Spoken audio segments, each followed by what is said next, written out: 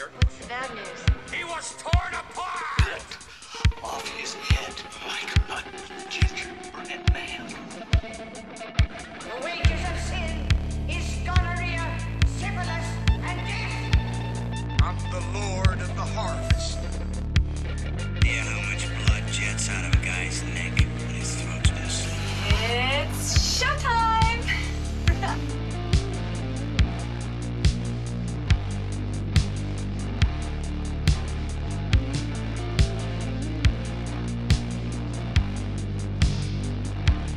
Life mocks me even in death. I'm going completely crazy.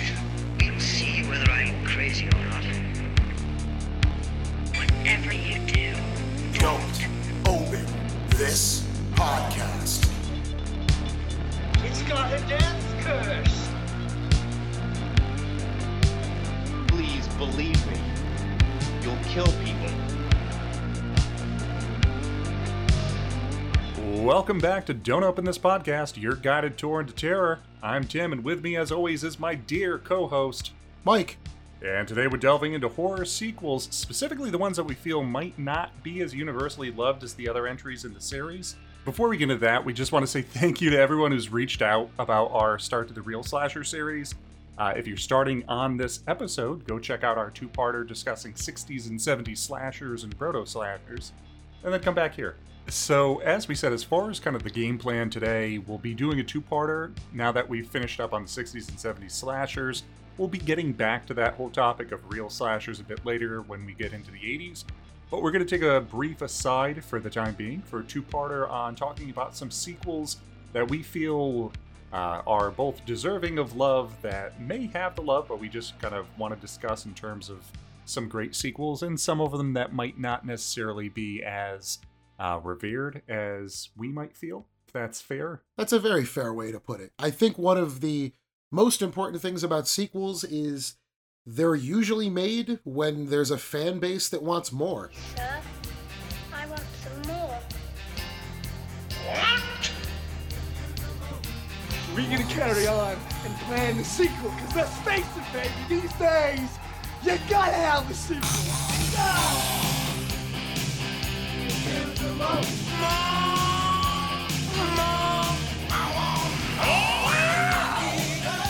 You know why they call me Mo? I always want more.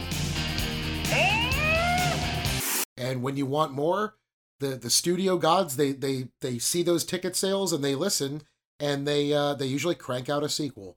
Oftentimes a lesser sequel, but sometimes you get an equal romp through a familiar territory, and on the rare occasion, you might get a sequel that surpasses the original. And I think Tim and I are so... We love slashers, but man, we got our fill for at least a couple of months on the past two episodes. And we were talking about what's a cool topic we can do that once again throws us into a very diversified selection of films. And it seems like sequels are a good place to start. So that's exactly where we are today. Yeah, which some of the ones we'll kind of get into throughout today and throughout the next episode. As Mike said, it's if people end up liking it, they want more of that, they're going to get into, let's give them another entry, let's kind of continue on. Some of them, maybe they might build lore. Some of them might just kind of tread water and it's, oh, you like this? Here's just another thing of the same.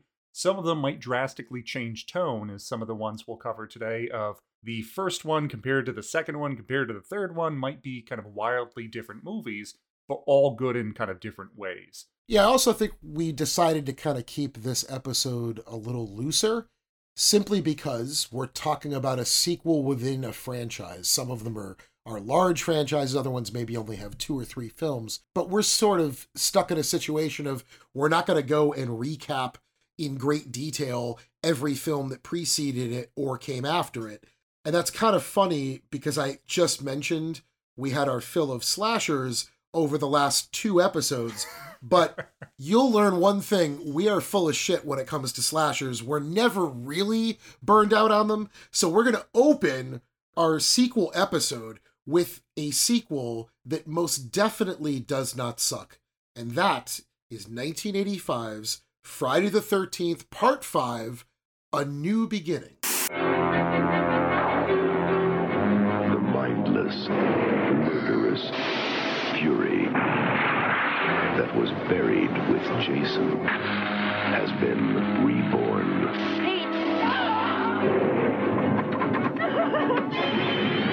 Friday the 13th, Part 5. A New Beginning. Rated R. It is actually my favorite of the Friday the 13th series. I know technically probably 4 is a better film as a whole, but for some reason 5, 5 and 8 are the two that I always just enjoy throwing on, but I'm not here to defend 8 today. That's true. And we're not big on spoilers here, as you might have put together from our previous episodes, but I do feel that on Friday the 13th, Part 5, we're not going to give you the exact spoiler, but we are going to tell you right now, here it comes, it doesn't actually have Jason doing the killings. It's an imposter. We're not going to tell you who the imposter is, even though the movie does a very good job of being anything but subtle, and you can kind of figure out who the imposter killer is in the first 20 minutes. But yeah, that's it. I ruined it. I'll let Tim tell you a little bit about how it starts off. So the whole movie begins after we end with Part 4 of Corey Feldman as Tommy Jarvis as a child, overcoming Jason at the end of that film. And he's kind of a little unhinged at this point. He's at a kind of a home. They're doing a retreat at the cabin for kind of all of these kids with kind of troubled backgrounds, things of that sort. So Tommy is joining this group from here, which we are introduced to one of these kids who's a little, I don't know, maybe overzealous, a little obnoxious, and he ends up bothering the wrong person and gets axed by one of the other kids. And he loves chocolate bars. It's so important. He loves chocolate bars. He carries multiple chocolate bars with him. Want a chocolate bar? I'll give you half, but I need half for later. I got 2 chocolate bars, see? Here, Vic, want a bite? Here. I'll just put it over here. And later on, when you're hungry, you can have it. Well, if that's the way you feel, forget it, Vic. Just forget it. So that kind of kicks this whole thing into action. And then it's all of as time goes on, trying to see what's going on as far as Jason. I know it's kind of maligned by some, just because, as Mike said, Jason is technically not the antagonist in this film. But it's interesting just as a break, after having something as good as 4, to have, if we just tried to retread what 4 was doing, I think it definitely wouldn't be as effective. So 5 is kind of like a breath of fresh air, even though it's still following closely with the whole slasher trend there. Yeah, anyone who follows the Friday the 13th series or has watched any of the documentaries, there's so many. There's Crystal Lake Memories and His Name Was Jason. There's many hours you can listen to. The Scream Factory box set that recently came out, the Ultimate Friday the 13th collection. There's so many different physical media versions of those films, but that Scream Factory box set is the way to go. And there's pretty much an hour-long documentary for each film on those discs. But the thing with Friday the 13th Part 5, Jason is supposedly killed off for real at the end of the 4th film. And they do take him out in a grandiose fashion that if he were to stay a regular human, he would be absolutely dead. What I like about Part 5, A New Beginning, is that a lot of times they intended to take the series in one direction, and then midway through production, things occurred that made them just scrap that and go in a different direction. And at one point, they were moving towards Tommy Jarvis to be set up as the new killer. And there are absolutely parts of this film that seem to be going in that direction. We could talk about at the end of this how poorly it did at the box office, and it did, well, I could talk about it now. It did really poorly at the box office because once people were there in droves to see the film, and then as soon as they're walking out the doors, they're telling all their friends, don't go see this piece of shit, Jason's not the killer, whatever.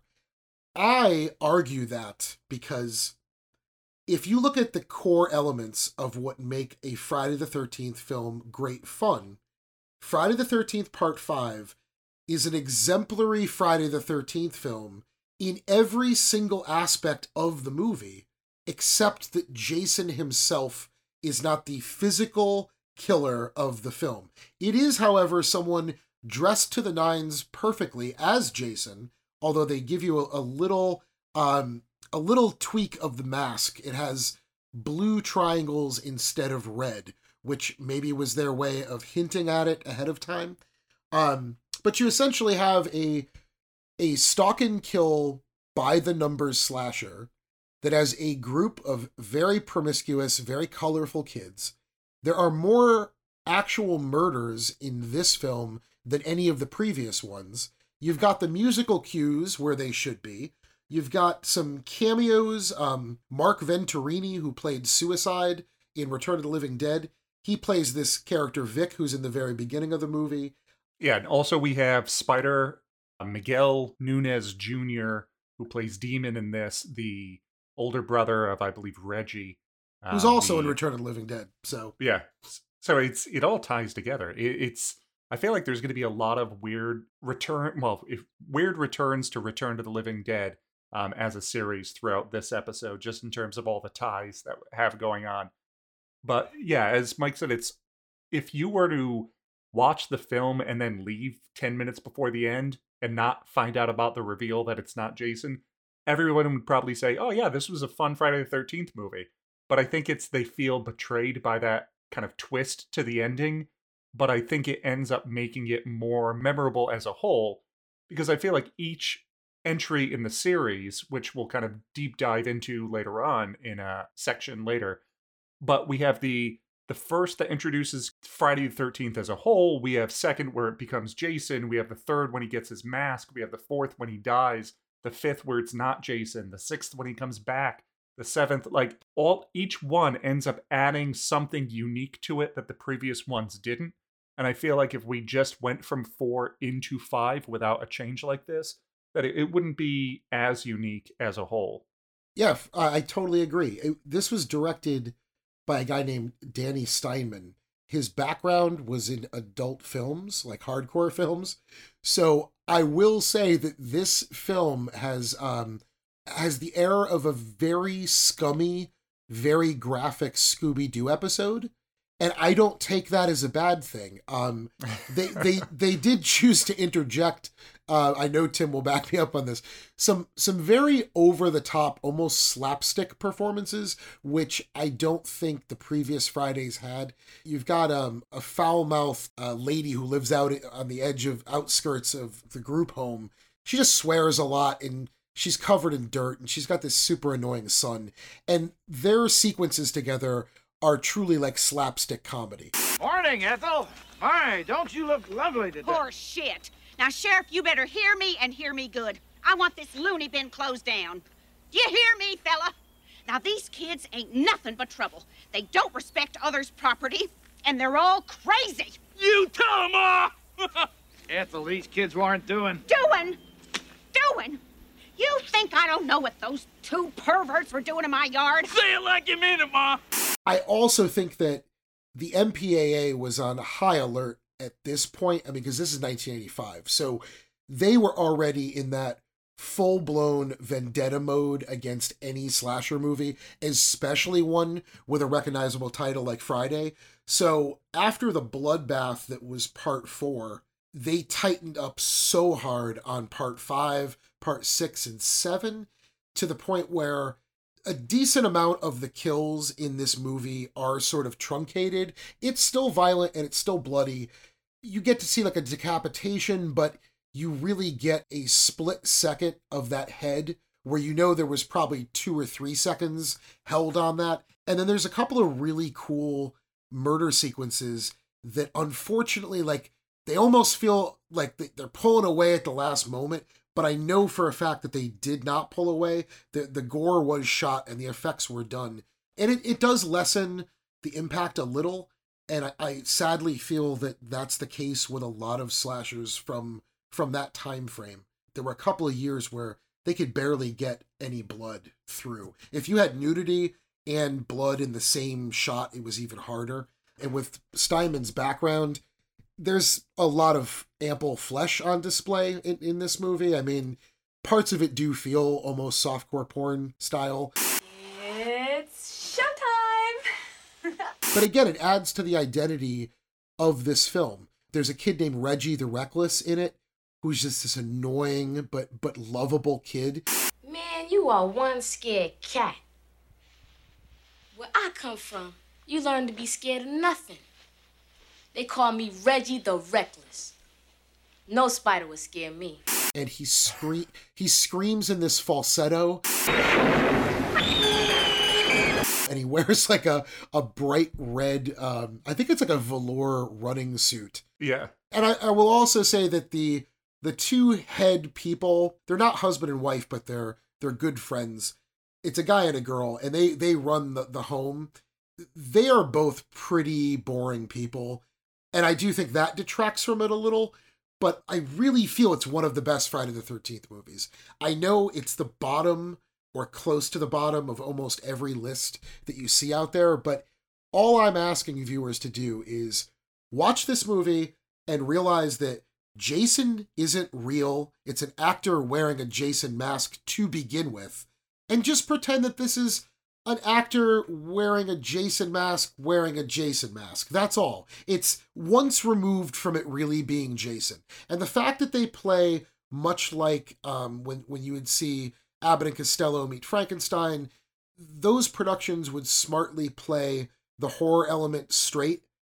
I think this film, it does justice to Jason. It never makes him silly or not imposing when he's on screen. And the most important factor is every freaking person in the movie thinks it's Jason out there to kill them. So you really are getting a Jason movie. It's just a little different. Yeah. Just a little bit different. So 100%. Plus I grew up watching this back when AMC used to always have the Fairfest and all of that, where I think they only had the rights to Halloween 4 and 5, only the rights to Friday 5 and 6, because it was the only ones they ever played. So I grew up watching 5 probably more than anything out of the series. And I just loved Tommy Jarvis as a character from this, even before I saw the 4th, of just that kind of like stoic loner, troubled Tommy Jarvis. He has he gets these bursts of rage when people push him too far, and he just takes them out during this movie. That it's just a much different expectation of what I was looking for as far as my protagonist in a slasher film. So it's, as I said, breath of fresh air. So Friday the 13th, Part 5. It's a super fun watch, and you can thank Friday the 13th, Part 5. That is the film to thank for Jason coming back. Because I'm really not sure if the film was a success the way it was made, you might not have actually gotten Jason.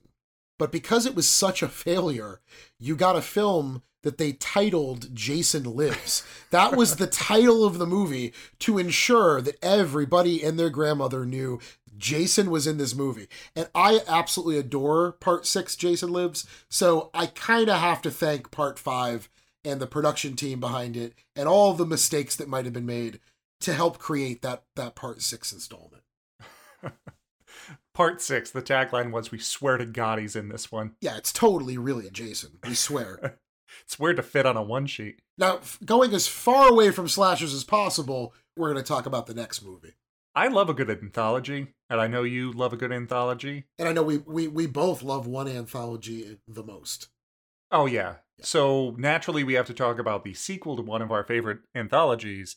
This is Creepshow 2 from '87.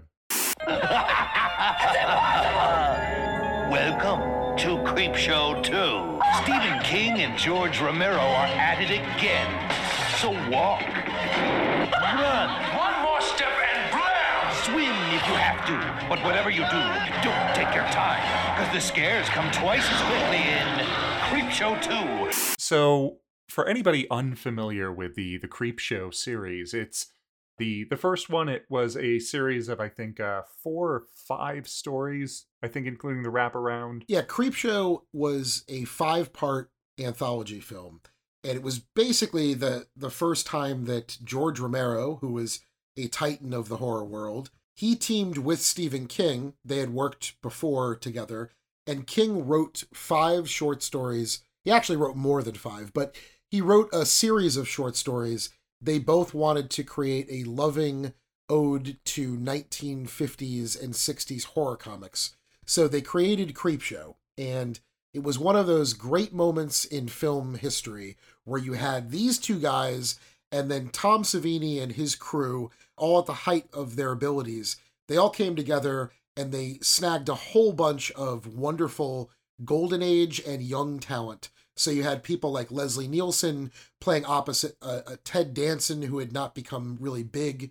Ed Harris was in it. The list of people that appear, E.G. Marshall, it just goes on and on and on. Creepshow is a freaking awesome movie. We will do a very deep, nerdy dive into that when we cover anthology films in an upcoming episode. But Creepshow 2, it kind of gets shit on, and it's a wonderful little movie. It's constructed of 3 short stories. They were actually the short stories that didn't make the cut for the first Creepshow. So you have those 3 Stephen King's shorts being brought back in. Unfortunately, the budget was a lot less than the first film. And I do think, if we're going to talk about the cons first, I do think that the film suffers from only having 3 stories. Because even if the story is a little bit weak, if you've got 5, you're right on to the next one. But 3 stories means that each story hangs around a little bit longer. And I think the center story within this trilogy is the best one, and I kind of wish they would have switched the order and ended with that story. And it also has these little animated, old school style cell animation, a wraparound story in between each one about a young kid named Billy who gets bullied, and he ends up taking his tormentors on a wild bicycle chase through the neighborhood, and they eventually get their just desserts, just like it was one of the stories being told. If you love old school, like Hanna-Barbera animation, you'll really dig the style that the second film is told in.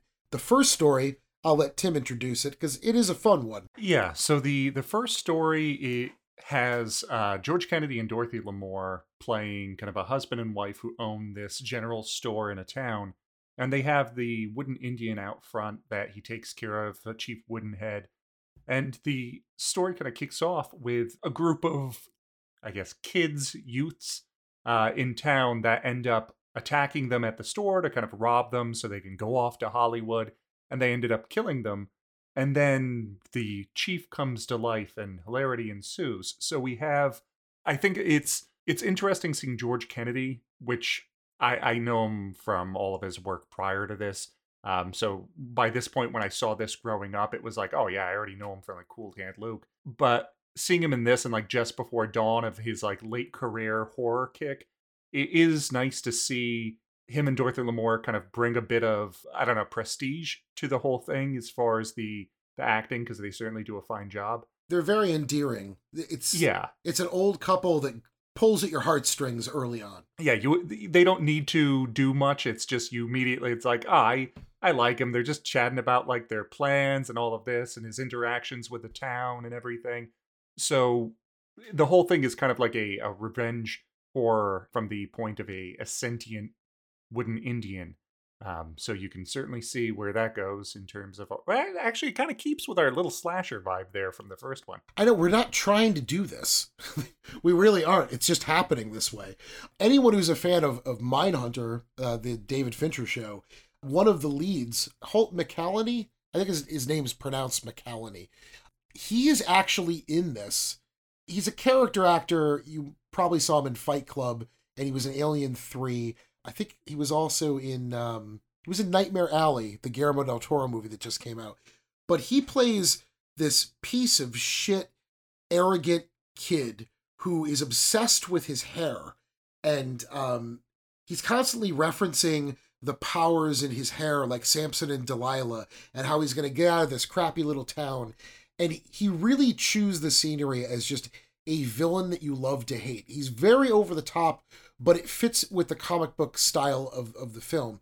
He's got a couple of lackeys that you could tell they're kind of afraid of him, but they're also bored and have nothing else to do.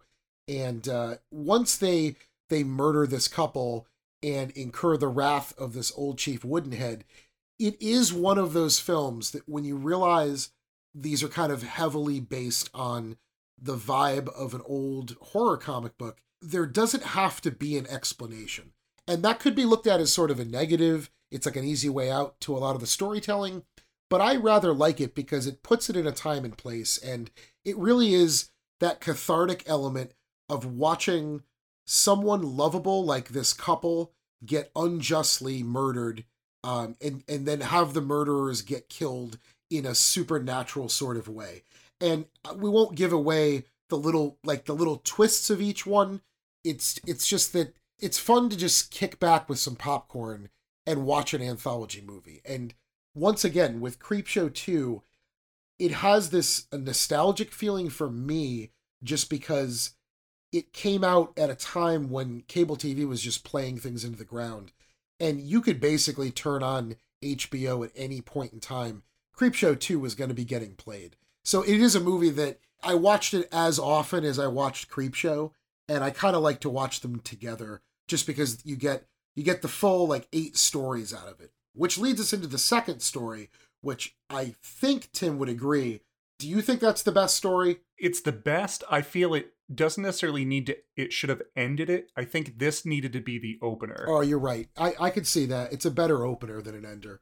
I mean, overall, I think all of them could shave 6 minutes and insert a fourth story, and that would have been because all of them are a little long in the tooth, as a whole, but all of them are fun. It's just kind of 30 minutes apiece for the most part. So what is that second story? That would be The Raft. The simplest of setups. You've got an alpha male and an intelligent male and a couple of girls, and I'm pretty sure they're college students. They look a little old to be in any sort of school, but that's par for the course with a lot of these genre offerings. They take a ride out to a raft. It isn't winter, but it is certainly off-season because they go over how cold the water is. And these kids, they swim out to the raft. Their intention is to smoke a couple of joints on the raft, and then hopefully they're going to hook up with each girl that they're with.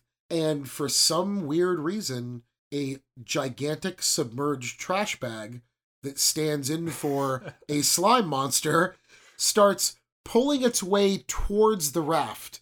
And the kids are all in different stages of wondering what that is. One guy doesn't give a shit. He's like, ignore it. The other guy's like, I don't know, that looks weird. They talk about how it's an oil slick. This thing, I don't know what the hell it is. It's an oil slick, I guess. It's not an oil slick. Have you ever seen a perfectly round oil slick before? I've never seen an oil slick at all. God, I'm cold! Besides, Pancho, I don't believe in oil slicks, man. You get a little bit of backstory that two of the kids have done some nature work, where they're conservation work, and they're saying, we don't think this is an oil slick. This looks like something that was made on purpose. And the whole time you're watching it being like, it's a giant trash bag with some stuff glued to it. That is until a girl decides to gently caress it. They sort of show you that maybe it's mesmerizing her, like it has some sort of ability to hypnotize its victims, but she's running a bird feather over the top of it while she's sitting on the raft.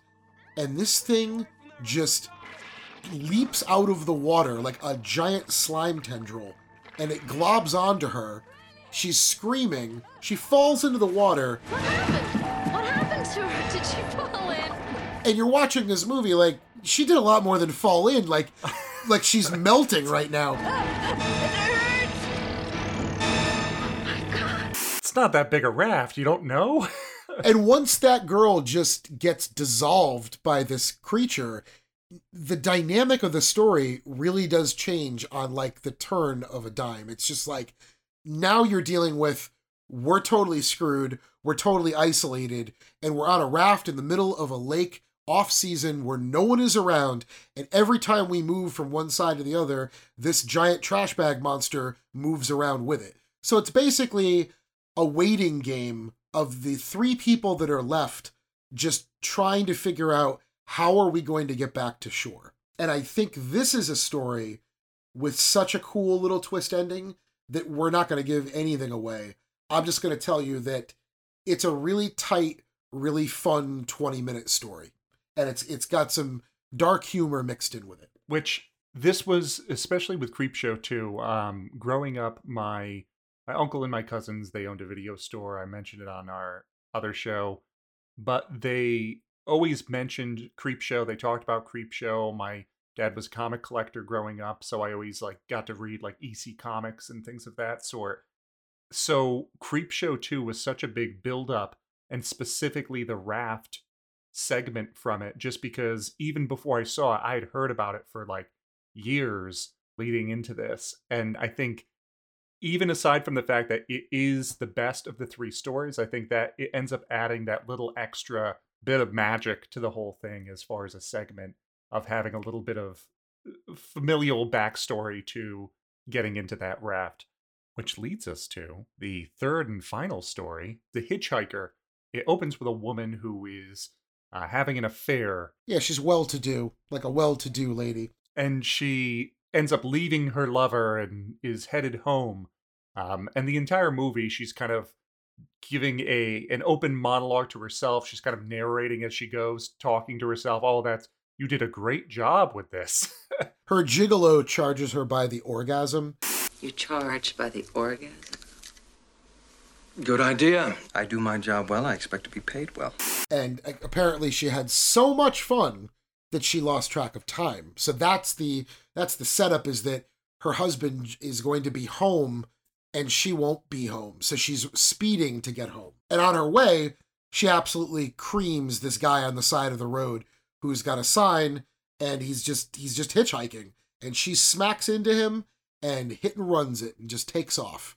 Which leads us to a Stephen King cameo as a hysterical long-haul trucker from Maine who gets out of the car, and I think he actually uses the term, a guy got creamed out there, and it just makes you laugh, because it's always fun to see Stephen King in a story. And yeah, in straightforward EC Comics Tales from the Crypt horror style, she then becomes the victim of a recurring vision of this beaten-up hitchhiker just keeps appearing, saying, "Thanks for the ride, lady, thanks for the ride."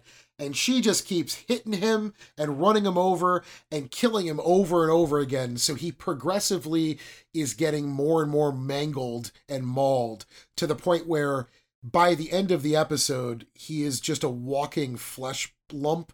It's like a pile of beaten up skin, and his face is all split open. His bones are protruding, but he's still grumbling, "Thanks for the ride, lady, thanks for the ride." And she's getting more and more frantic, as you would expect. And it has a little wrap-up with a final stinger. You could fill in the blanks, and, you won't know exactly what happens, but no one in these stories really gets away clean, or scot-free, as they say. But yeah, that's the thing with Creepshow 2. There are people that I know that really, really prefer this film over the first one. I just feel that the pedigree in the first film, it's sort of like going to an opera is going to see Creepshow, and going to I don't know, maybe a college talent show is more like going to see Creepshow 2, and they're both fun evenings. Creepshow 2, you have some effects work from K&B. They were very, very famous in that time frame, and they're very big now too. But I think their heyday was the mid-'80s to the early 90s or mid-90s. Greg Nicotero was part of that. He was the N in K&B. He branched off and is now the producer of Walking Dead, and he did a lot of directing for that show as well. He's a great guy, a very nice, humble person. And they factor in heavily on the Blu-ray edition of this film, and it's a worthy pickup from Arrow Video, because if you like the movie, it's a beautiful transfer, there's commentary tracks, and there's a really cool hour-long documentary on the effects makeup, and there's some pretty fun stories involved, because the budget really was super small, and this small team of guys, they did pull off a lot of cool shit with not a lot of money. And you'll get to hear some stories about Greg Nicotero rushing from one location to another with 10 or 15 gallons of slime, and the slime actually turned over in his car and just created a knee-high pool of black slime in his car. But once again, you're talking a low-budget film with a really tight shooting schedule. So he kind of takes you through scooping the slime out of the car back into the vats so that they can use it. And it's one of those things. There's a lot of ingenuity, thrown into that film, and some of the performances are super fun. And Tom Savini actually makes a very brief appearance as a physical embodiment of the Creep. In the first Creep show, the Creep is presented as a window specter puppet, and then it quickly, during a lightning flash, they turn it into an animated character. This movie sort of does the opposite, and he starts off as an animated character, but the ending of the film, you get to see a physical makeup effect of the Creep, and it's very cool. I should also mention, it was directed by Michael Gornick, who actually shot the first Creep show. So there is some shared DNA in the people behind the scenes, and for any listeners out there that really dig Creep Show 1 and Creep Show 2, you guys would probably be interested to know that Tales from the Dark Side, the movie, is essentially, it's the skeleton of what was supposed to be Creep Show 3. So if you really want to see more of that, check out Tales from the Dark Side, the anthology, the movie, not the TV show. But it sort of serves as a nice third entry. There is a totally horrible direct-to-video sequel called Creep Show 3 that is connected to none of these people. And when I say the quality, it's unwatchably bad. Just please don't even waste your time. Turn it off. Stop it. Watch Tales from the Dark Side, the movie. And that's it for Creep Show 2. And then watch Tales of the Dark Side, the show. For sure. Watch the episode with the Cuddy Black Sow. Go Oh, on Shudder.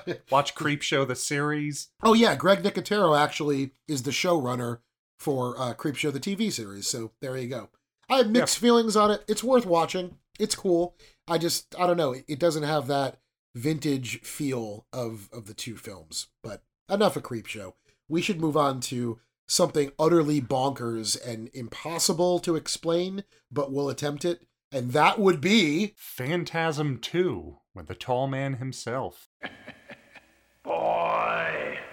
For 10 years, the secret of Perigord Cemetery has remained a mystery. Now, 3 innocent people are about to discover the ultimate evil. We've got to warn people.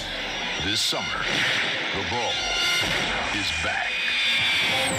Phantasm 2. It's only a dream. No, it's not. Rated R. Oh boy, Phantasm 2, man. Tim, Phantasm. The Phantasm series as a whole is a fever dream to me. It sticks with me overall, and specifically, I like 2 as well, because the entire thing feels like something that I made up as a child or dreamt and thought, oh yeah, that clearly isn't a real movie. And then end up watching this, and it all comes flooding back. I think before Phantasm, we can't just jump into Phantasm 2. We can, but Phantasm, the first film, Tim and I talked a lot about game changers when we did our first episode of the slasher movies. And the first Phantasm, I do think it is extremely important movie that is a perfect example of an auteur who is driven and has that hunger and that thirst to make something different. And he did it. His name's Don Cascarelli. He made this movie Phantasm. It didn't follow any rules. He seemed to not care if anyone liked it or not. It has that feeling of, I'm making this for me, and maybe the people out there that'll get it. And the rest of them, the hell with them. He's sort of always acted that way in his career. And it's impressive because he made this whole series of Phantasm films. And it's such an odd franchise because I cannot think of another franchise that when I revisit it every 5 to 10 years, which I do, every time I go into a Phantasm binge, in my head I have worked out which ones are my favorites and which ones I think kind of suck and which ones I think are good but make no sense. And every time I revisit these movies, my order almost completely changes. There's a couple of like, Phantasm is always in the top 2, but sometimes I watch Phantasm 2 and I like it more than Phantasm 1. And other times I'm like, no, Phantasm did it first and it is a better movie. Sometimes I think I can't stand 3, but 4 is really fun, and other times it's the opposite. So it's this bizarre, morphic, weird, genre-bending story that's fucking crazy. It's absolutely a crazy story. So we could try to put this into a linear form for you to understand what Phantasm 2 is. I think we're covering it because it's the most accessible, I think, of them all. Is that a fair assessment? Yeah, and I it's think more linear. all of the sequels really almost assume that you've seen the previous ones, just because I feel like it builds on its own lore a lot. In some spots. Other spots, it doesn't matter. You could take notes and it won't make sense. It's a free-for-all. It is a lot of like dream logic. It is a lot of, as you said, like it's Don Coscarelli doing what he wants. It's a movie for him that we just happen to all end up loving. Like in the first one, there's a whole segment that just ends up going into like a music number of Reggie Bannister just like playing guitar. Because the actor played guitar and could sing. Yeah. So he was like, hey man, why don't you play a song and we'll record it and we'll put it in the movie. Yeah. And it ends up being odd, but it fits with the rest of the feel of the movies. And it's kind of that concept that goes into all of them of, well, that was peculiar, but somehow it doesn't feel out of place because I feel like there's nothing that feels in place with these. So with Phantasm 2, we're coming into the character that A. Michael Baldwin played in the first film. He originally thought, for anybody who hasn't seen the end of the first Phantasm, that his brother has passed away, that the tall man, Angus Scrimm, who is at the mortuary for the kind of funeral home mausoleum, is taking over people and taking the corpses and after him from there. So he ends up getting out of an institution. He ends up proving that he's okay. He checks himself out, and we find out that he is not okay. He still 100% thinks that the tall man caused all this and is after him. And he kind of enlists his old friend, Reggie, the ice cream man, to get roped into this adventure and do battle with the tall man and try to get to the bottom of what is the tall man, what all of this is, what's going on. Yeah. There's a point like a road movie. It is very much like a road movie. There's a big point of contention amongst Phantasm fans. They spell it PH fans. Phantasms? Yeah, which makes sense. It's pretty clever.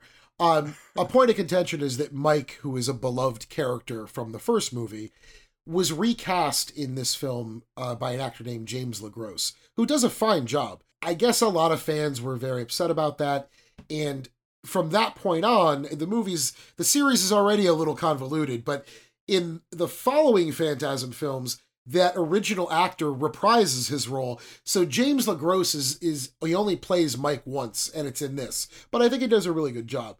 And as Tim stated, the tall man is this iconic, creepy, mortician guy. He's more than that. He's not human. And he has these sentinel balls, these silver spheres that zoom around. And yeah, you're hearing me right. It's a silver ball that flies around. And these balls seek out their victim. And in these wonderful tracking shots, you will see, as they zoom in and they lock on their target, a couple of blades pop out. And then those blades jam into the victim's skull. As they scream and bleed, a drill bit, a really thick drill bit, slowly comes out of this ball, drills into their skull, and sucks the blood out of their body while spitting it out like explosive diarrhea out the back of the ball.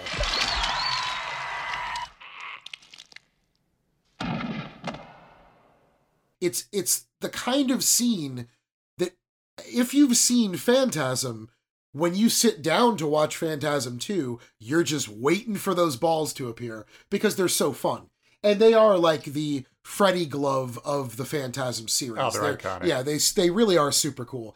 What I love about Phantasm 2 is, like Tim had stated, it is essentially a road movie, and you've got this lovable team that had been split up for years. They're now reunited, and they go out to track down. It's trying to take down the Goliath. It's like, our odds are totally against us, but we're just going to grab a few shotguns, and we're going to get in our Hemi Cuda car, and we're gonna cruise out on the road, and we're gonna find where the tall man is. And where he is that he goes to these little small towns and pretty much wipes the people out.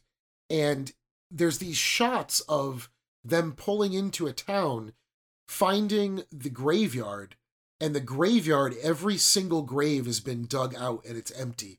And those are some really, really cool atmospheric moments that you get. And then you also, because of that dream logic that we were talking about earlier, you kind of never know what's around the corner. It's far more complex and interesting than a slasher movie, or even like a giant creature feature, because it isn't like they're trying to avoid a werewolf that's coming in to attack them.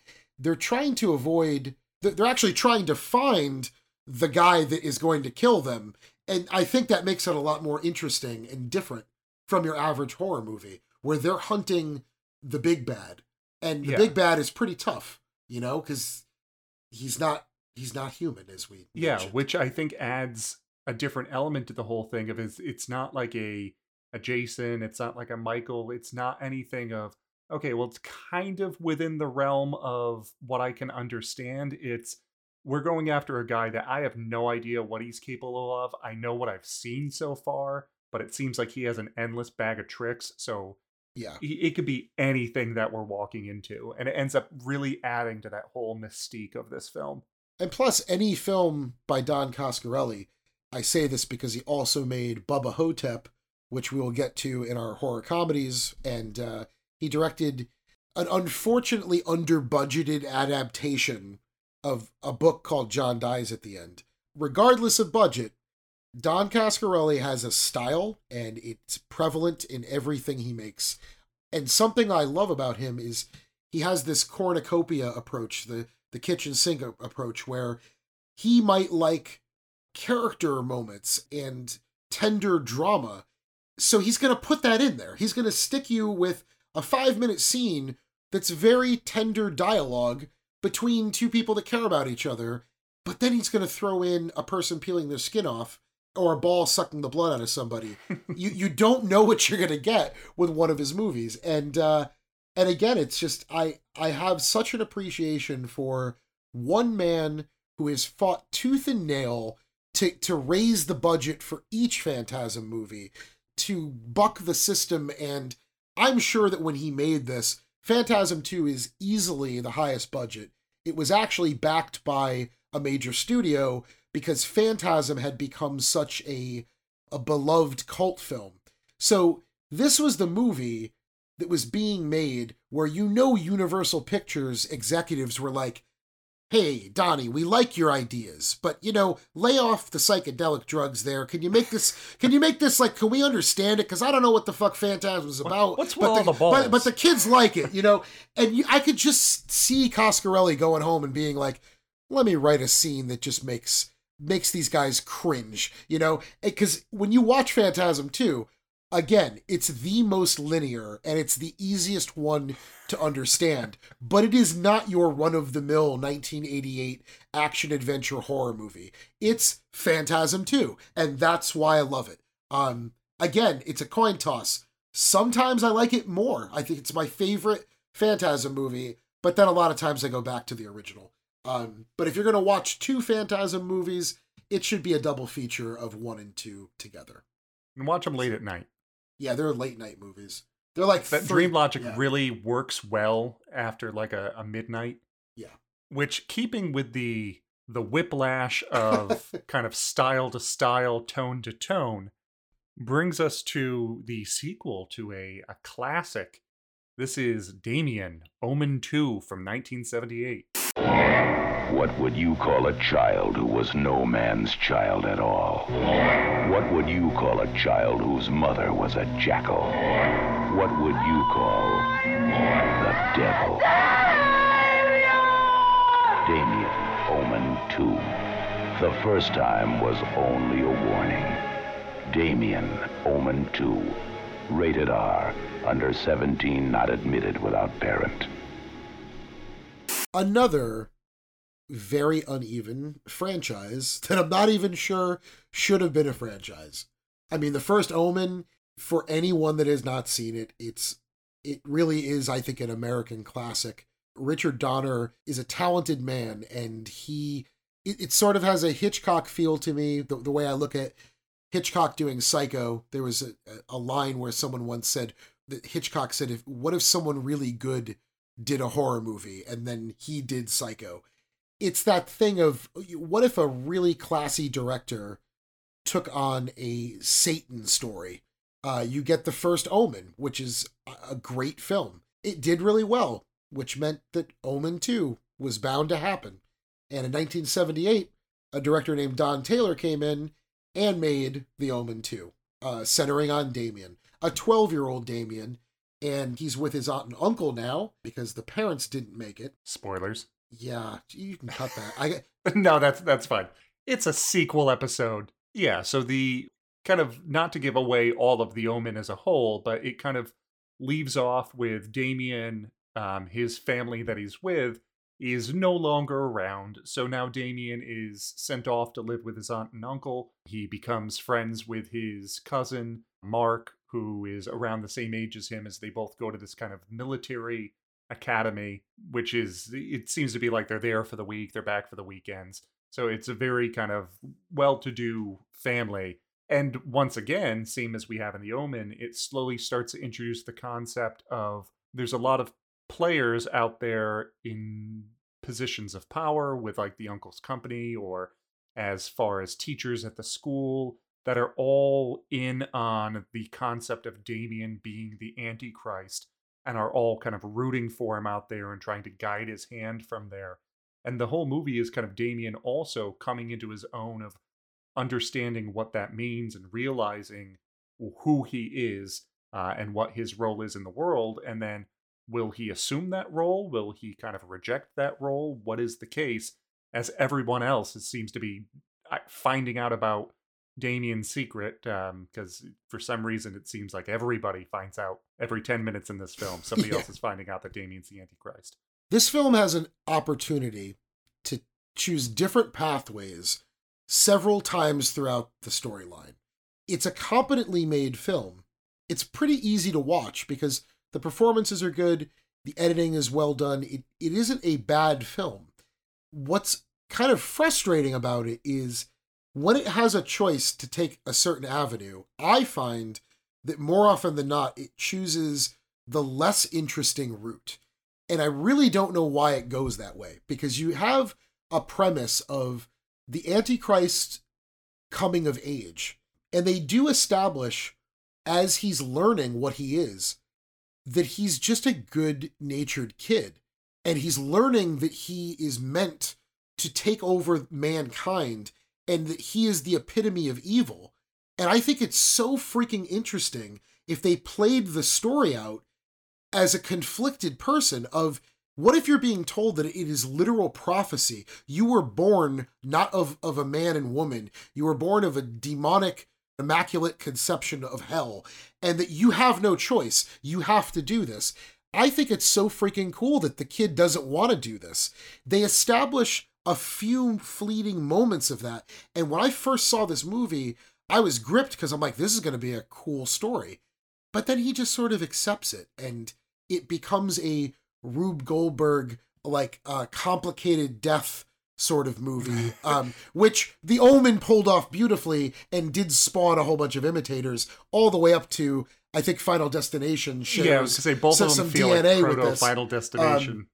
But that is something that The Omen was famous for. It was like a bunch of things go down and it ends up with a person getting decapitated, or a bunch of things go down and a person falls to their death only after you think they escaped it, but then it happens. Because, again, it's preordained. It's like, you screwed with the Antichrist, you're going down. And this movie does that. It recycles that element from The Omen. And I can't say that I really blame them, because that is sort of part of what makes The Omen have its own identity. So I'm okay with them using that. And there are a few really cool death sequences. There's a attack by crows that is, I think, wonderful. And there's also a bisection by elevator, which you have to see to believe, because it's awesome. But it does turn into a thing where I think at first a discerning viewer will be totally on board, because it seems like it's going in a little bit more of an intellectual way and a theological way, which would be a cool movie. And then it kind of cheeses out and becomes like a drive-in popcorn movie sort of thing. And as much as a lot of people don't like the film, I mean, I think it's more of a 2-star rating kind of deal if you look around on aggregate sites. I feel that it's got enough cool shit in it. I mean, if you put Lance Henriksen in a movie, I already give you half a star just for that. So I liken it more to like a 75, 80, maybe just an 80, but it is a sequel that doesn't suck. And if you watch the future sequels to the Omen series, I think it's very safe to say that Omen 2 doesn't suck. Omen 2's good. Like, Omen is a classic, Omen is good, and the other Omens, they range from mediocre to did you really make that and just slap the name Omen on it? So that's pretty much, there isn't a lot to say about the film, but it is a fun hour and a half. I enjoy it. Absolutely. And I do say, if you want another Lance Henriksen dealing with a devil child, can I interest you in Michael Paradise's The Visitor? Oh, Jesus. But he pops for up another everywhere. Day. That's for another day. So we're actually going to come on a movie that I hadn't seen in ages, that when we were talking about this as the episode and you brought it up, I said, I'll go back, I'll revisit this. I revisited this movie recently, and I have to say, I have turned a 180 on this. I love this film. So what movie is this, Mike? This movie is Exorcist 3. The creator of the original Exorcist is back with a terror unlike any ever known. Just behind this door.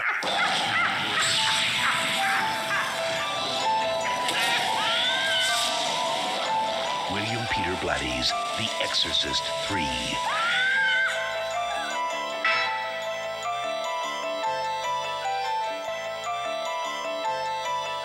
This movie should be called Legion, but we have to call it Exorcist 3. And it was made in 1990. And boy, there's a lot to say about this one. There's a lot of behind-the-scenes fuckery going on. There's connections to serial killers that are pretty interesting. There's Oscar-worthy performances. There's hammy performances. There's forced things by the studio. Entire sections of film being reshot. It's like One Life to Live. It's a soap opera behind the scenes. But yeah, The Exorcist 3, Legion. We're going to double team this the entire way through because there's so much to say. Yes. I'll give you the bare bones basics. It takes place 15 years after the original film. In real life, you've got the Exorcist movie, which of course changed horror cinema. Then you have John Borman's ill-fated Exorcist 2, which was universally known as one of the worst horror sequels ever. You had two different guys, William Peter Blatty and William Friedkin. William Peter Blatty wrote The Exorcist. William Friedkin directed The Exorcist. They clashed because they were both geniuses and they were both very self-absorbed people. But they're both talented. And together, you got The Exorcist out of them. So, William Peter Blatty, super pissed off about what The Exorcist 2 was, so he went out and wrote a book called Legion, which follows several of the characters from The Exorcist. But it negates, it's like a first time ever retcon. It just totally erases anything dealing with Exorcist 2. The book was a bestseller, did really well, and over time, a company called Morgan Creek, my mistake, they got the rights to The Exorcist, and they immediately wanted to cash in. They waited around 1990 because they thought it would be a good time frame. They wanted to make Exorcist 3, and they wanted the same dream team of the William Peter Blatty and the William Friedkin together. Friedkin dropped out of the project. Blatty signed on to direct it, and the studio agreed that he could make Legion, but they wanted to call it Exorcist 3.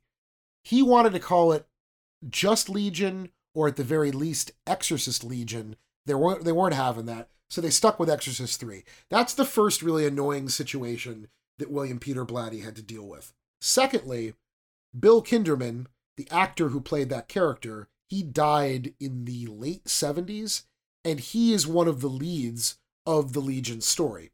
So they recast that role with George C. Scott, who was famous for playing Patton and a bunch of other things. George C. Scott was known to be kind of a hothead, but he had a little bit of genre pedigree because he was in The Changeling, and they knew he was a good actor. So they cast him, and the story follows Lieutenant Kinderman, and he's investigating a series of murders around Georgetown, which is exactly where Exorcist took place. It surrounds killings that match those of the Gemini Killer, who is sort of their version of the Zodiac. And the Gemini Killer was someone named James Vinaman, who was put to death in the electric chair. So when these people start turning up, murdered with the exact MO of the Gemini, but the MO that was kept secret from the press, they had put out a false narrative so that they could weed out all of the crackpot people who were claiming to be the killer. So you're talking like years later, these killings start up again, and they're spot on to exactly what the Gemini was doing.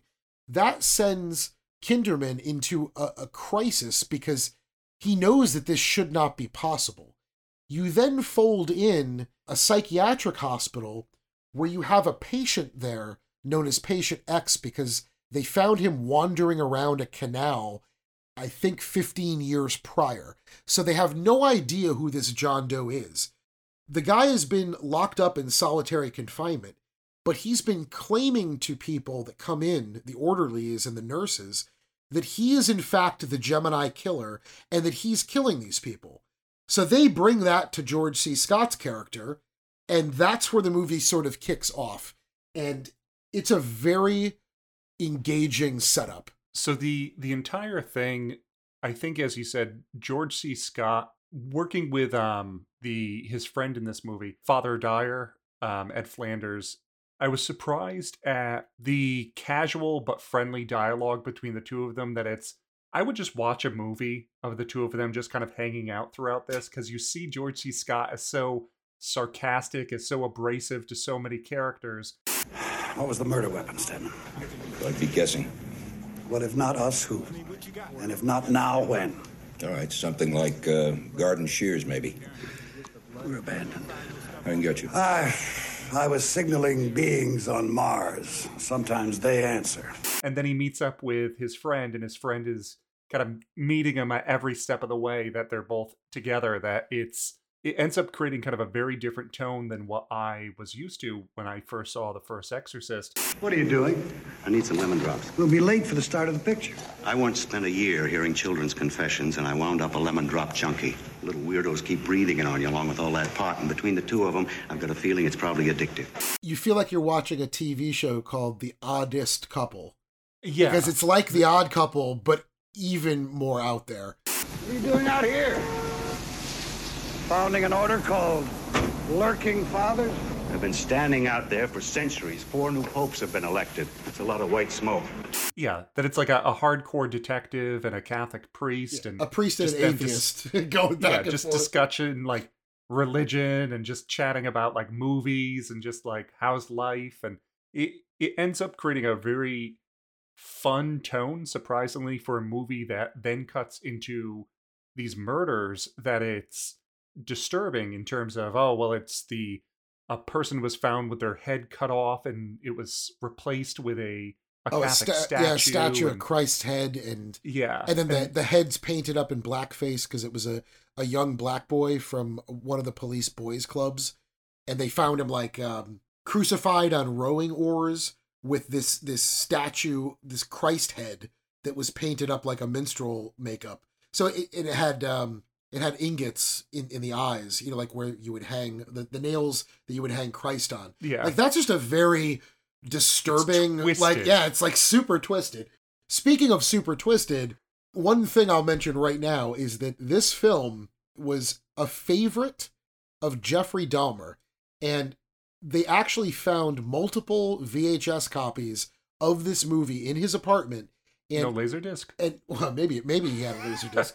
he was too busy buying Milwaukee beer and whatever else. But the creepiest thing, I think, with the Dahmer connection is, in an interview, Dahmer said that he would fantasize about him being the Gemini killer, and he actually would wear contact lenses from time to time in an attempt to mimic the look of the killer.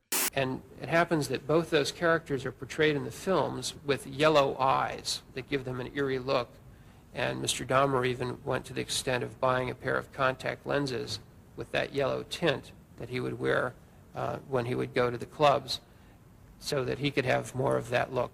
Like, and we haven't even gotten into the meat and potatoes of what's so disturbing about the film itself, but I want everyone out there that has not seen it to watch this with the knowledge that Dahmer loved this character, because I think it's so creepy in the movie when you don't know that, and it's gotta add a layer of uneasiness knowing that going in. But yeah, as the story progresses, Kinderman worms his way into meeting this patient X, and this is hard to explain, but I will try to do it without going too far off the rails.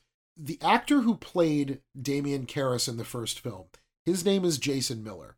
And Jason Miller was supposed to play this character.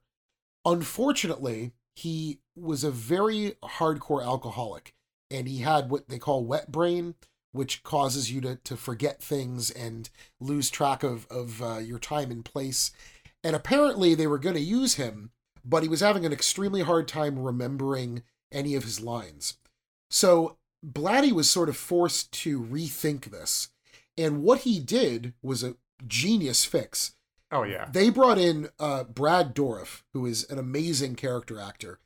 And Brad Dourif plays the Gemini killer in this film.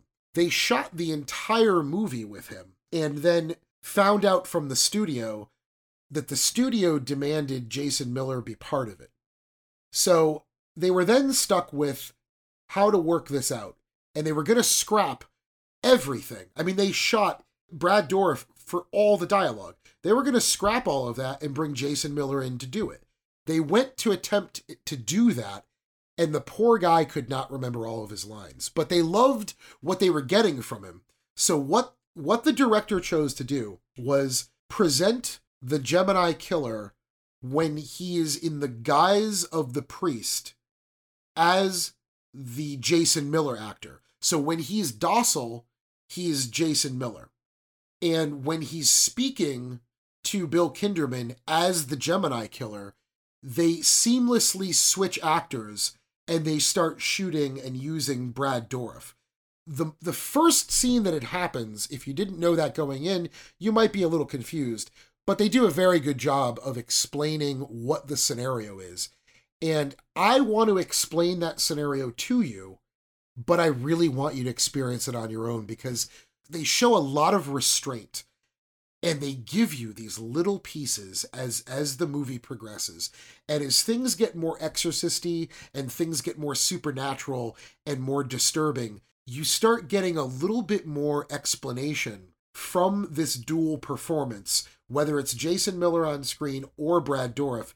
They're one and the same. And you're basically learning that this is a grand scheme being played out by the Pazuzu demon from the first movie. And when you find out what that scheme is, it is sort of blood-curdling and spine-tingling. It's very, very creepy, and it gets under your skin in the right way. And that, like, I know what I said might have been pretty convoluted, but I think you'll understand when you watch the film that it's a cerebral... You could see the film that Blatty wanted to make, which was a quieter, dialogue-driven, supernatural thriller that was very intellectual. And he kept running into stumbling blocks with Morgan Creek. The final straw was that when they watched the rough cut, they told him that this is called Exorcist 3. You don't have an actual exorcism in it. You have to make an exorcism in it. And Blatty was just dumbfounded and upset, and he didn't know what else to do. He was like, how do you work an exorcism into a movie that does not have any reason for an exorcism? But left in that situation, which was a shoot it yourself or we'll get someone to shoot it, he took control as best he could, and he shot a grandiose, over-the-top exorcism sequence that involves an additional priest that comes in only in the third act, and his name is Father Morning. But I have to say, the actor who plays Father Morning brings that shit, and he's really good. Oh, yeah. And even though you're watching something that tonally takes somewhat of a left turn, you've been watching a certain type of movie, and it becomes a different type of movie, but fortunately it only becomes grandiose. It doesn't become ridiculous. And I think that's a testament to how much skill Blatty has, because what was done to him throughout this production was enough to make a lot of people walk or just give up, throw their hands in the air, and let the studio butcher it. But he tried his best to craft the best movie he could. Which I think the thing that I appreciate about The Exorcist 3 is, like, my feelings about the original Exorcist aside, it does something that is great in terms of a sequel, is it stands on its own. Granted, if you watch The Exorcist, you understand some of the stuff that's going on, but I feel like they explain enough of it and it makes sense enough within its own kind of cohesive, self-contained story that it's not, oh, well, I need to watch The Exorcist before I can watch The Exorcist 3, otherwise it's not going to be a good movie. You can watch Exorcist 3, they fill you in on what stuff you might have missed that plays into it, and it ends up standing alone as a different tone, but a great movie as a whole. Yeah, you really do not need to see The Exorcist. You should see it because it's a great movie, but you really don't have to. You know, they cover the Nestea plunge down the steps, and that's like the very opening of the movie. I think they reference Reagan, in maybe a sentence. They say a little girl, like he's like, the priest who died helping a little girl. Like, that's it. Yeah, and it's just like a brief aside, and then that's all you get, and that's all you need as far as it. But it ends up having that different tone of having George C. Scott has these dreams of kind of heaven, and all of these kind of very surreal moments of all the bands playing in heaven, and he's meeting the people that had gotten killed. Yeah, his premonition of someone dying is this big band heaven. I think it's shot in like whatever the equivalent of Grand Central Station, in whatever train station is in Washington. Yeah. It's shot like in a train station, and it has all that soft, gauzy, like 70s lighting where they make it look like ethereal.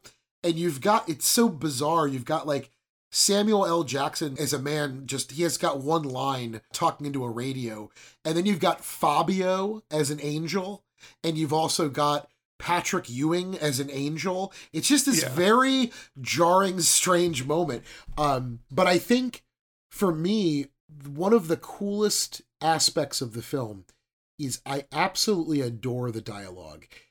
There's a couple of times where maybe it goes a bit too far, but the exchange between Kinderman and the Gemini and Kinderman and Father Karras, as well as the exchange between Kinderman and any of his cohorts, he yells a lot. He snaps a lot. But it's a very... he also has these very sarcastic quips that it's like, he's the smartest guy in the room sometimes. Yeah. But there's a scene where he cries over someone dying. And I have to say, like, you could call George C. Scott's performance a bit overdone in a few areas. But that scene where he gets upset and actually cries out of sorrow, I thought it was brilliant. Like, every time I watch that movie and I see that little moment, it feels so real. It feels like I think a lot of us have maybe a dad or an uncle who's just that, real men don't cry type, like that type. That is the type of person that you kind of feel Kinderman would be. And when you see him cry, it really drives home how much he cared about the person that I will not mention that gets killed. And I think it's a wonderful moment. It adds a gravity and a weight to the characters, which leads me to the little extra that I wanted to mention.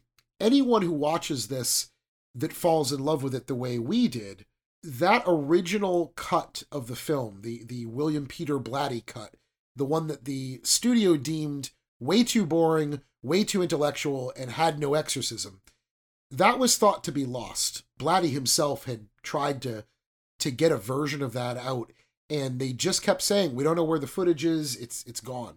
The fine folks at Scream Factory somehow unearthed video footage and a couple other pretty badly beaten prints. I'm not sure what version of a print it was. Might have been a work print, which is something that filmmakers will watch before it's a loosely edited together. Maybe it has some things they're going to excise or whatever. And a lot of times it doesn't have music cut into it. It's just the footage. But they found the vast majority of his original vision, which again is Brad Dourif playing the entire role. And they cut together a very watchable version of that film. Once again, I think it's only about 85 to 90% of what his overall vision was, but it does remove all of the things forced by the studio. So if you pick up, I don't think it's streaming. I think you would have to buy it. It's worth every penny. If you buy their special edition Blu-ray, it's got the theatrical cut, and it's also got this William Peter Blatty director's cut. I would really, really recommend watching both if you're a fan, because they are very different movies, and if I had a way to magically combine my favorite parts of both, I could make a perfect Exorcist 3 for my viewing pleasure, and I would watch that. But as it stands, I like both.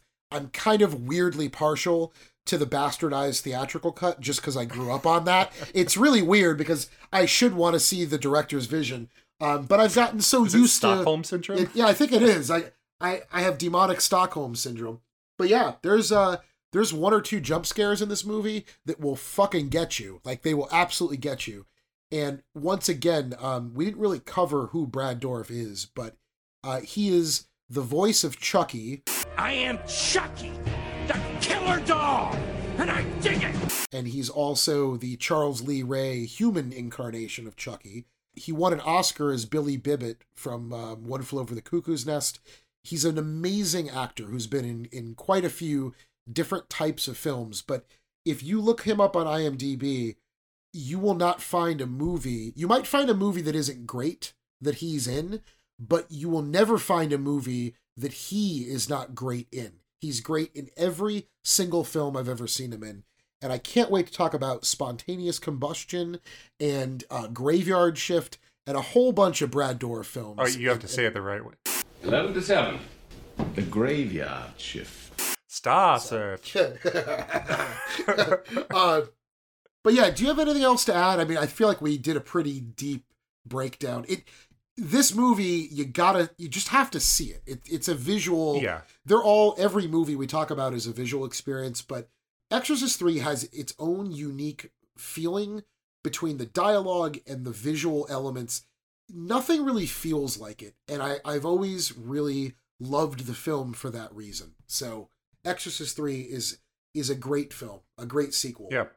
So check out the physical release. That way you can see the other cut as well. Or if you just want to check out the movie as a whole, it's on Shudder right now. Shudder's got it. I want to say a little something about Shudder, because we always say a little something about them. I've been a subscriber since they started. And in the beginning, I was not blown away by their curation. I enjoyed it, but I wasn't super impressed. The last 2 or 3 months, Tim, Shudder has been bringing that shit home. Like, I'm so impressed with what's on Shudder. I feel like every movie that I knew I had to own on Blu-ray has popped up in the last 2 or 3 months on Shudder. They really are. I think they're weeding out a lot of the mediocre stuff, and they're doing like hit after hit. They have a really wide selection of great stuff right now. Yeah. Plus, I like that overall they'll have some of the bigger hits of, oh, you can catch like a Friday the 13th or a Nightmare on Elm Street, but then they'll also have some of the harder to find ones. Like I know they just put up Intruder, things like that, of kind of some of the lesser knowns. But then they'll also go with some more kind of modern or independent films, things that kind of cover all of their bases in terms of just the world of horror right now. So I think it's a great overall selection of just like throw something on. To the listeners out there, Shudder doesn't even sponsor us, and they probably should because we absolutely plug them, but we plug them justly. Their selection, it's like a giant horror section in a video store. Or like when Best Buy used to carry a lot of physical media and they had a horror section, they have this thing, it's jam-packed with really cool stuff. Some of it is things that I only own on DVD that I've held on to until I could upgrade them to Blu-ray, but they have them on here. We're skimming it right now, and Rocktober Blood is not one you come across too often. Yeah. Just Before Dawn, you had to, in the past, you'd have to buy the Code Red Blu-ray. It was out of print, and I think they brought it back into print. They have The Devils. The Devils is a Ken Russell movie starring Oliver Reed. It's an absolute must-watch for folk horror fans if you dig The Witch and things like that. But yeah, we're getting off onto, we're reviewing Shudder now and not doing our sequels. So we should get back to work. If to tie it in terms of sequels, they just sent out Cursed Films Part 2. So anybody that saw the Shudder Cursed Films documentary series, I watched Part 2. I just watched episode 1 yesterday on The Wizard of Oz, and it was very informative. I learned a lot. So sequels. So I think the witching hour is at hand. So I think we might end up splitting this into a series. There's certainly no shortage of sequels overall. I think we're very good at making sequels to our own episodes. I think we're really, really proficient with that. So on the next episode, sequels that don't suck, us. Yeah. So I think we'll end on a high note as far as the next film. We talked about the first one to end our first episode in the slasher series. So we will end our first episode of the sequel series with Tobe Hooper's 1986 classic, The Texas Chainsaw Massacre 2.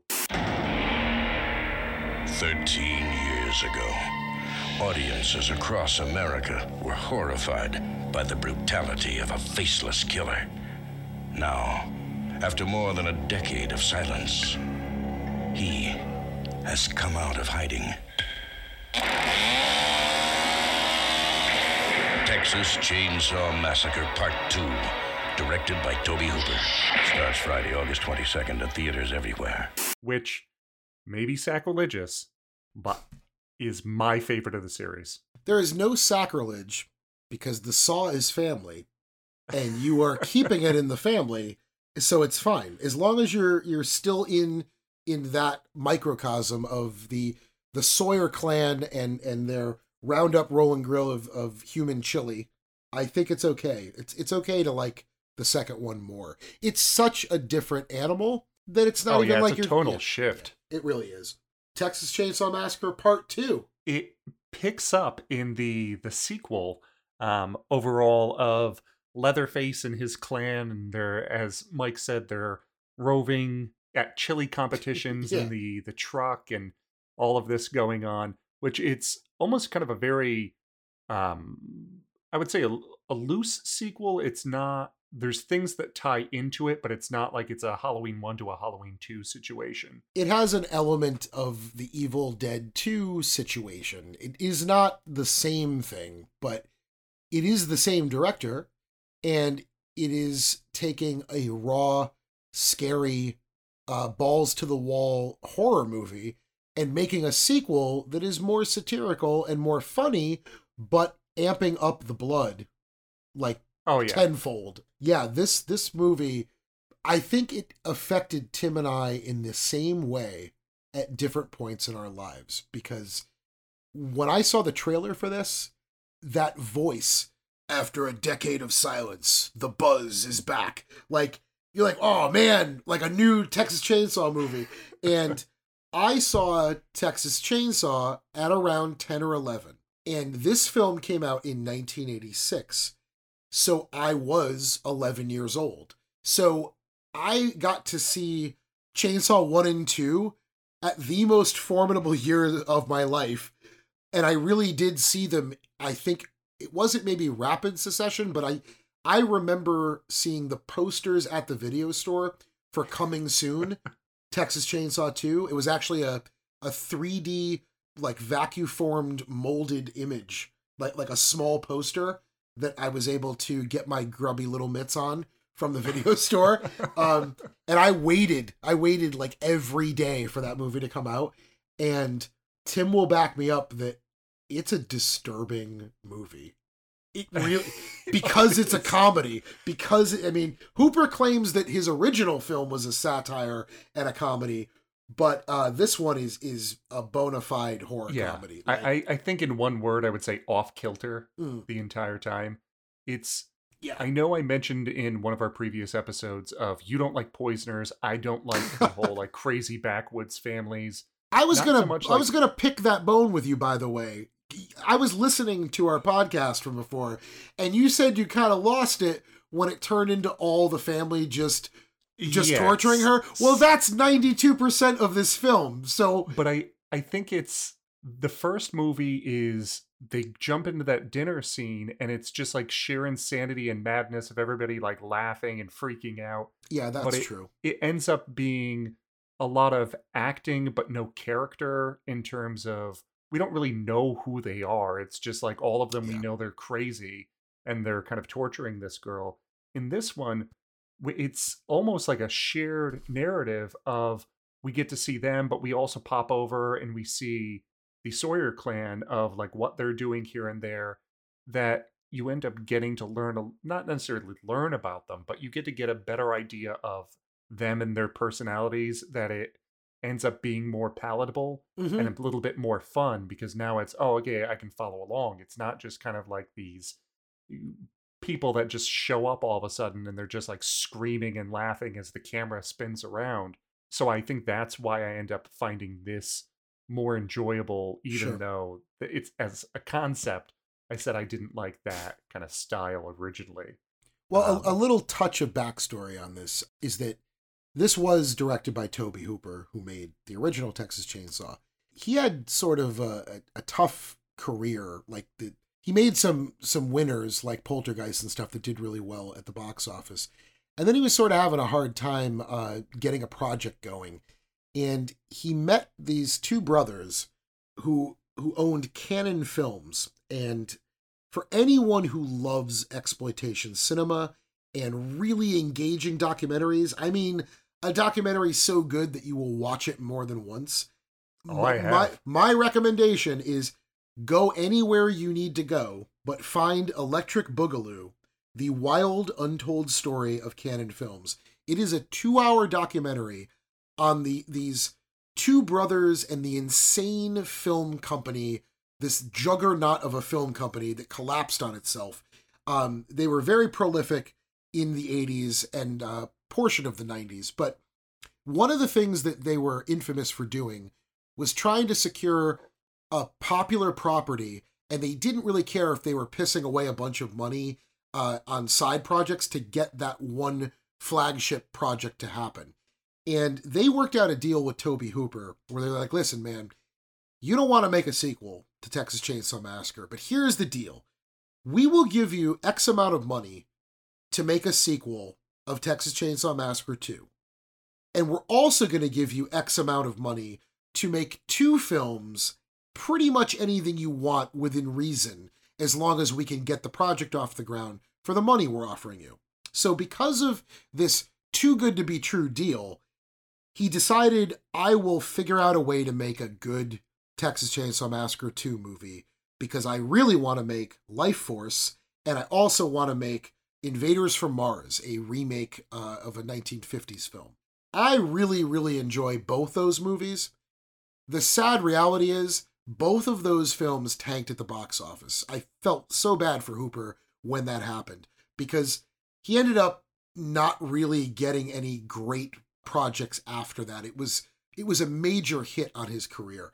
But Life Force and Invaders from Mars, they could have been thrown into our unsung horror films because they're really good. And if you like Tobe Hooper, check those out. But amidst all that chaos, fans like us got the Texas Chainsaw Massacre 2. And I'm just over the moon that this movie exists.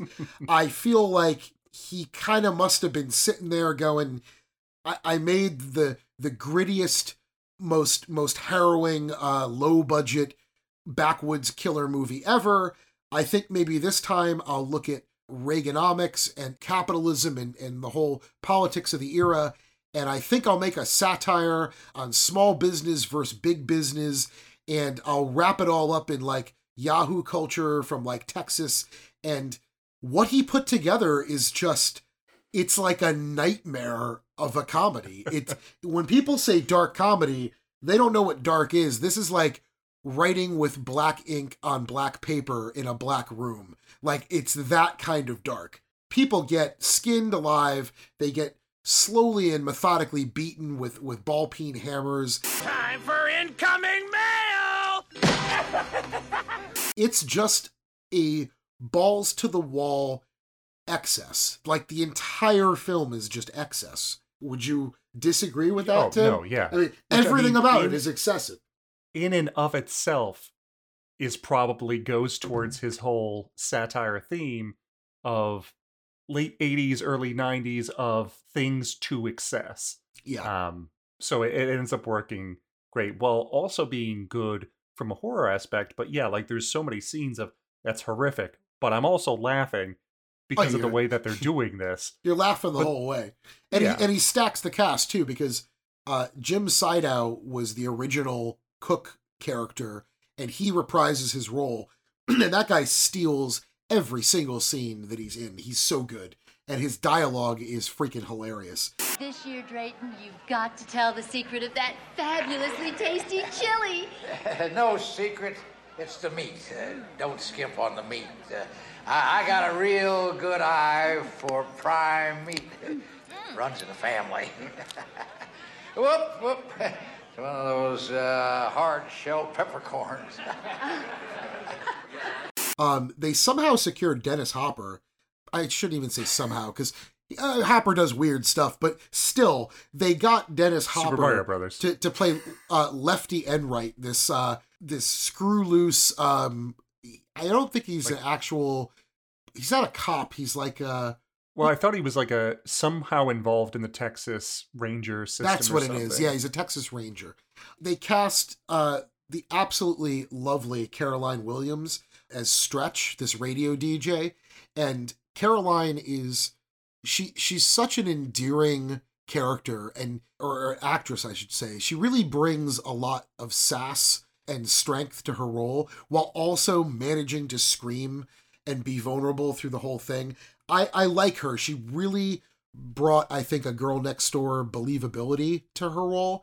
So, so I think she adds a lot to it. It's a character that has vulnerability throughout, but also we see her, taking no shit, but also using her brain and kind of thinking through of how she's getting out of all of these things, that it makes her a little bit more than just, say, like a damsel in distress kind of situation. Because Lefty's not here to kind of save the day of he's going to be the big hero. It's kind of between both of them as a whole. So she's not kind of on the sidelines. Yeah, we kind of, in our excitement, we forgot to even give you like a 3-sentence synopsis. Stretch is a radio DJ at K-Okla in Bernadette, Texas. And she has a radio show. She plays the Cramps and all kinds of cool rockabilly type stuff. And she accidentally gets caught up in a chainsaw murder while someone's calling into her show. So she catches the murder on tape. And Lefty Enright is related to a couple of the victims from the first Texas Chainsaw. And for the past decade, he's been trolling around Texas, trying to look up and connect some of these mysterious murders that have been happening, and he's positive it's the same people. And he ends up using her as bait and getting her to play the tape on the air in hopes that the killers hear it and come after her. And then his idea is that he's going to track them and take them out. And the story is that simple. There is not a lot of meat, for lack of a better term, on those bones. That's the setup. And once again, with Hooper, he works best with a concise, smaller story. He doesn't oftentimes get huge with what he's trying to present. Sometimes he does. Life Force is a pretty epic concept. But the Chainsaw movies, the two that he made, he keeps them super lean and super mean, and in this case, really hilarious at the same time. So, and that's the story. So the rest of it is all about the characters. I mean, the original one-sheet movie poster that they put out, at the time, John Hughes' The Breakfast Club was one of the most beloved. It's still beloved, but it was in the public conscience. And this, I don't know if it was Hooper that did this or the design department, but some genius was like, let's take the entire Sawyer clan and let's pose them verbatim like the Breakfast Club. And to the point where Bill Johnson plays Leatherface, Gunnar Hansen did not reprise his role due to not getting enough money. But he's even throwing the fist up just like Judd Nelson. And it's just hysterical. It's a great, iconic movie poster from the 80s. And I think that Breakfast Club poster sums up the amount of satire that's crammed into this movie. If any of you are fans of our opening and have paid attention to our samples that are in there, when you hear the "I'm the Lord of the Harvest," that's Dennis Hopper from Texas Chainsaw 2. And the following line, "I'm the Lord of the Harvest," the cook says, "Who's that? Some new health food bunch?" Because the cook is just, he constantly thinks that people are out to get him and are trying to like overtake his hold on the meat eaters of the area. It's hysterical. Yeah. And I know you were mentioning characters, and I think this is one of the earlier movies that I was introduced to Bill Moseley. It is his debut, I think, as a main character. Which, if that's his first coming out of the gate as Chop Top, it's iconic. It's just perfect mix of, I like him personally better than the hitchhiker in the first one in terms of that kind of oddball craziness, very stream of consciousness, but he ends up doing it in a way that ends up almost, I wouldn't say endearing, he's a madman, but like interesting. He gives you enough. Every scene he's in, I don't want to like look away. Yeah, there's enough little hints to his like ludicrous backstory. Like clearly he's a Vietnam vet. Like they establish that. Edwin Neal, who I love his portrayal of the hitchhiker from the first movie, but I do get why there's something really magical about Bill Moseley's Chop Top or Platehead. People refer to him by a different name, but in this film, he carries around the tanned, taxidermied body of his brother, who he lovingly refers to as Nubbin. But yeah, I mean, it's just so weird. And he has like marbles stuck in his eyes because the eyes dried out and stuff. And he's basically like a dummy, you know, and he carries around his brother and he references like, "You've done this to me or that to me. Now I'm having a flashback. Now I'm flashback." And he gets like off on this Nom Land thing where he presents, they're living in this subterranean stronghold that doubles as their kitchen and their living space. And it's supposedly like a burned out, dilapidated version of a theme park. And he calls it Nom Land. It's a gas, it's Nom Land. And he's shooting a fire extinguisher around, you know, and like talking about Agent Orange and shit. But the weirdest part of his character is that he had some sort of injury, I guess, and they put a metal plate in his head. But because he is a cannibal, he has this nervous tic where he scrapes the flesh that's around the edge of it because it's exposed. He scrapes it with a bent up coat hanger, and as he's talking, he'll kind of eat the little piece of skin off the end and then go back to scratching. And he wears a Sonny Bono wig. And it's an absolutely perfect character. It's such a great character that when you're supposed to be a tertiary character in a family and you outshine Leatherface, you know he's doing a good job. And they bring Grandpa back, different actor.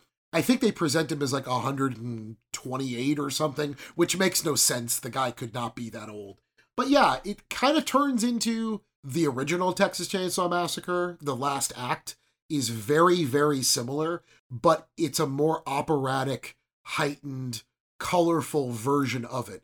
And the cinematography is a lot of sweeping, grand shots. And I mean that sincerely. The way I gushed about the stripped down, gritty production design of the first film, this film takes that and just amplifies it to where you kind of have some colored lighting effects that harken back to Mario Bava and Dario Argento, but it's almost like Italian horror lighting on a gritty American landscape. So it is its own unique flavor. And that movie, it is the kind of movie that I could just fucking watch. I could watch Texas Chainsaw 2 every month for the rest of my life. And I just never really get bored of it. It always makes me smile, and it always makes me happy. I love it. And it contains probably either my favorite or tied for my favorite jump scare in a movie comes from this one, which actually the two in my head were both covered in this episode.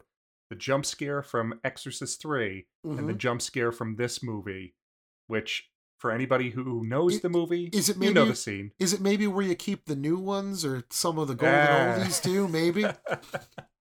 So anybody who knows it knows that scene. Anybody who hasn't, you'll know it once you get to that scene from there. So, and anyone who's a Primus fan knows several of the quotes from this film, but they probably didn't know that it was from this movie. So when you watch Texas Chainsaw 2, if you're a Primus fan, keep an ear out for a couple of key sentences that will ring very familiar to you.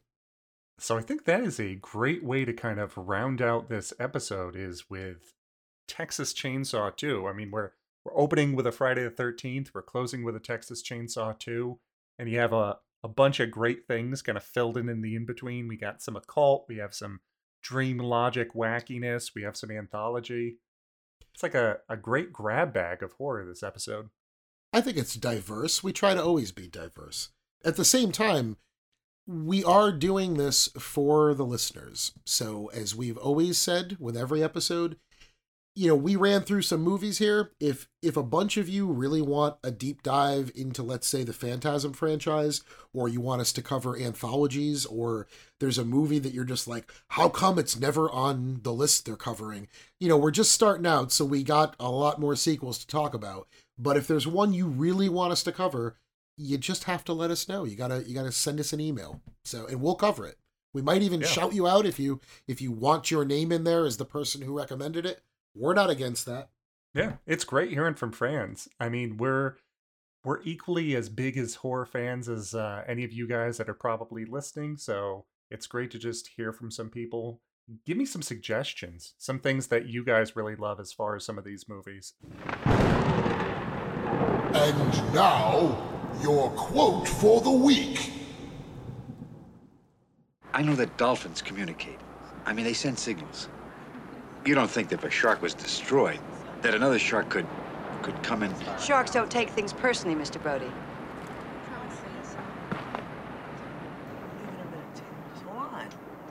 Dad, can I please send my... So, as Mike said, if you want to shoot us a message, feel free to send us a message over at don'topenThisPodcast@gmail.com, or follow us on Instagram @Don'tOpenThisPodcast, or on Twitter @Don'tOpenThisPod to keep up with any new episodes or let us know your thoughts and favorites. If you like the show, help others find us by leaving a rating and review on iTunes, Google Podcasts, anywhere you get your podcasts. And any final thoughts, Mike, before until next time? Well, you could follow our personal Instagrams if you feel like it. I forget about those. That's okay. It's in there somewhere. You're more popular than me. Nobody follows mine. I mean, I do. I own Grindhouse Gallery Tattoo, and I feel like a large amount of the tattoos I do are horror-based. And since the vast majority of our listeners like horror, my Instagram is @Falsignoart, FALCIGNOART. That has all my tattoo stuff. a bunch of horror sculpture that I do from time to time. And I also update the Don't Open This podcast over there as well. And Tim's is... at Mr. Time on Instagram or at Mr. Time 0080 on Twitter. And I also operate the Don't Open This Pod Twitter over there. So join me on Instagram while I post Amsterdam mostly these days. And we will catch you all in 2 weeks. So enjoy until then. Stop it!